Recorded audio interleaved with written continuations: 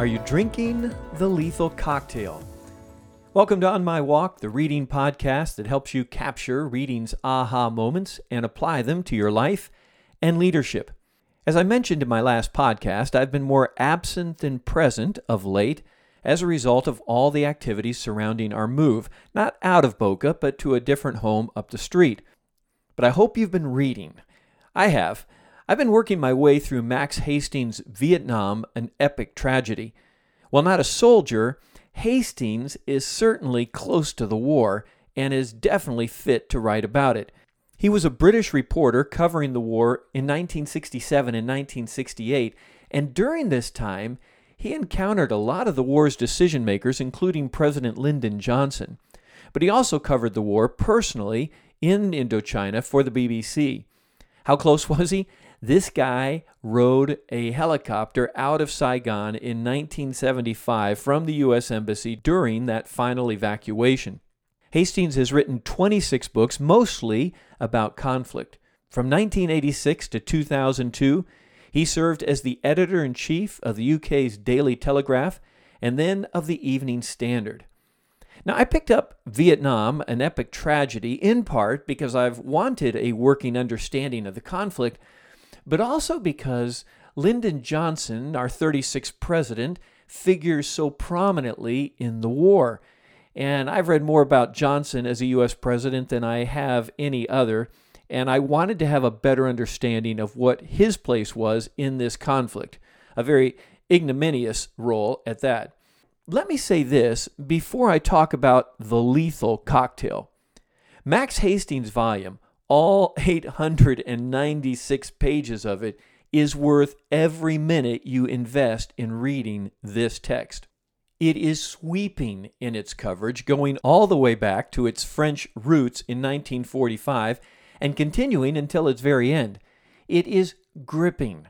I was listening to a portion on my walk this morning, and I was so engrossed I didn't hear anything or see anything around me until I ended up back at my house and realized, wow, I was involved. Hastings is fair, both in his praise and in his criticism. The book is an education. Hastings begins chapter 3, The Fortress That Never Was, with these words. So many fatal decisions were made in Indochina that it would be invidious to single out any for primacy.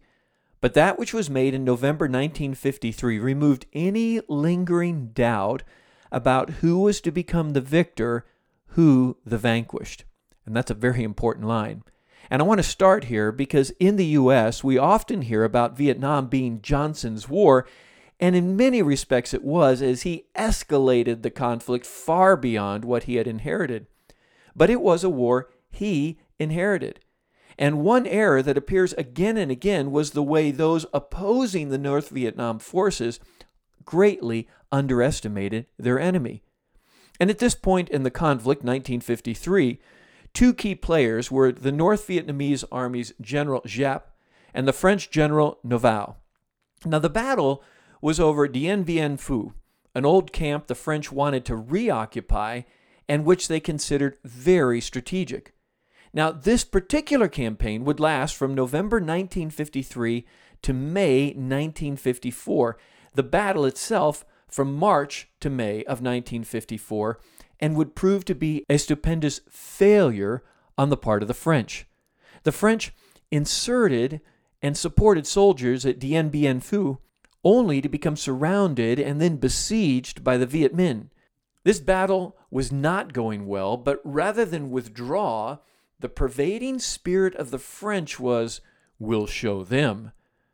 But the Vietnamese were patient and patiently drew a noose around the French forces, and slowly the French were realizing, we are in serious trouble.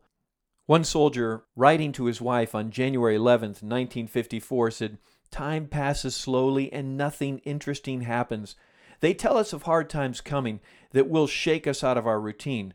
Rumor has it that we're destined for sacrifice."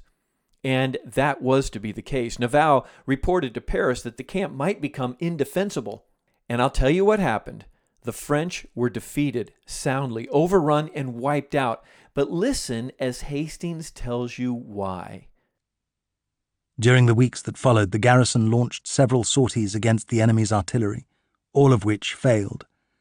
Attempts to interdict Jap's supply routes from the air were also unsuccessful, partly because of the limitations of French B-26 Marauder crews. Langley once found his positions undergoing an apparent Chinese air attack, then discovered that they'd been hit by an errant Frenchman.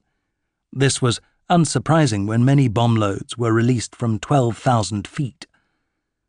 Far away from Dien Bien Phu, the Viet Minh staged night commando attacks designed both to sap French air strength and to distract Navarre's attention. 20 aircraft, most of them precious C-47s, were destroyed in raids on airfields around Hanoi and Haiphong.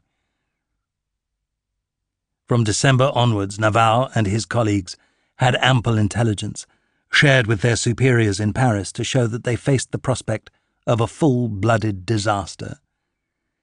Yet they persevered, because a lethal cocktail of pride, fatalism, stupidity, and moral weakness prevented them from acknowledging their blunder. If the garrison of Dien Bien Phu had been evacuated, nobody outside Vietnam would ever have heard of the place. There would have been merely a local withdrawal of a kind that had become familiar.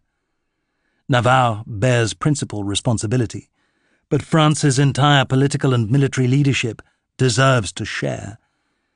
It was the country's misfortune to be governed and commanded by men burdened with the humiliations of the previous decade, and thus constrained in every decision by a yearning to restore national honor, revive la patrie glory.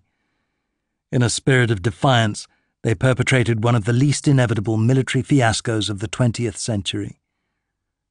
Yet they persevered because of a lethal cocktail of pride, fatalism, stupidity, and moral weakness prevented them from acknowledging their blunder. And my aha moment was an easy one. Is that me? Is there any place in my life and my leadership where I've chosen to drink that lethal cocktail? Fiascos militarily, organizationally, and personally are the consequences of pride, stupidity, moral weakness that prevents us from acknowledging we got a problem here. Maybe I need to back up. Solomon said, "Pride goes before destruction and a haughty spirit before a fall." Navarre and his colleagues drank the lethal cocktail, but they're not alone. Leaders continued to sip that lethal mix right up to the very end of the war. It was the drink they drank. Don't let it become the cocktail you sip. That's my thought on my walk with Max Hastings and his volume, Vietnam, An Epic Tragedy. My question for you is, what will you do with that thought on your walk through life today?